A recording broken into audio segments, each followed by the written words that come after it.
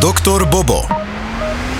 The webpage OnlyFans has seen a massive spike in their user base. Before the second wave hit, there was around 20 million users signed up, and now there are well over 120 million users. The webpage itself is made for people to share their photos and videos for a fee, and is breaking records also in terms of earnings, where so far the number has reached 1.7 billion and it is still growing. The webpage itself is so popular that many celebrities have joined. Recently, the singer Cardi B has signed up, and Beyoncé has even mentioned the page in one of her songs. The British-owned webpage, which was made by a father and son duo in 2016, is breaking records in their home country as well, and it might soon become one of the most profitable startups in Britain. The longer the quarantine is going to last, the larger their audience will be, but we shall see what will happen once the entire pandemic comes to an end. Dr. Bobo. The companies Apple and Google have gotten into an argument with Facebook about cookies. You can notice cookies on almost any website you browse. It is a tool that tracks your activity on the internet and then can sell the data to online marketers. Apple and Google are strongly against this, but they have made a decisive move only now. Apple has banned cookies on their home browser Safari, and iOS devices will now ask the user if he or she agrees to be tracked by a certain app. And if the user does not agree, Apple will simply not allow the app to do so. Google decided to implement cookies into their own algorithms, but eliminate them as a separate thing on the websites. Google strives to find a middle ground between privacy and online marketing needs.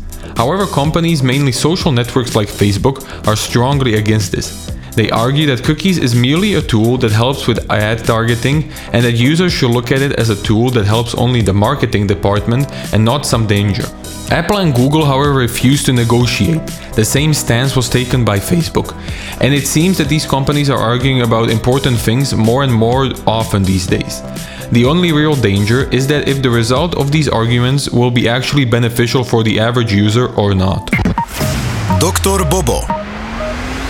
The sea logistics companies are solving an unusual problem. The number of lost cargo is increasing. It has broken records from 7 years ago. The problem is that during this year, lots of cargo was simply lost on the way to the destination. That means the cargo was loaded on the ship but probably fell into the ocean during the road. Many say that this is due to the recent incident at the Suez Canal. After many shipments have been delayed, many companies started to overload ships and hurry, which means that the actual security of the containers was minimal and they could easily fall into the ocean during the travels.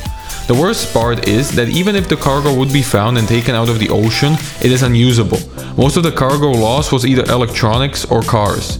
As with most problems, everybody is blaming something else. Some say it's the increased demand, others the overloading of ships, others say it's the weather. But one thing is for certain, if you buy a car or a gadget, which will be a little bit wet, you can be sure from where it came. Dr. Bobo. In USA, there soon might be a revolution in terms of employment. Many companies have publicly declared that they would like to hire also ex-felons. Of course, the first ones to ask for this were McDonald's and Walmart, but even companies like Goldman Sachs have joined this initiative.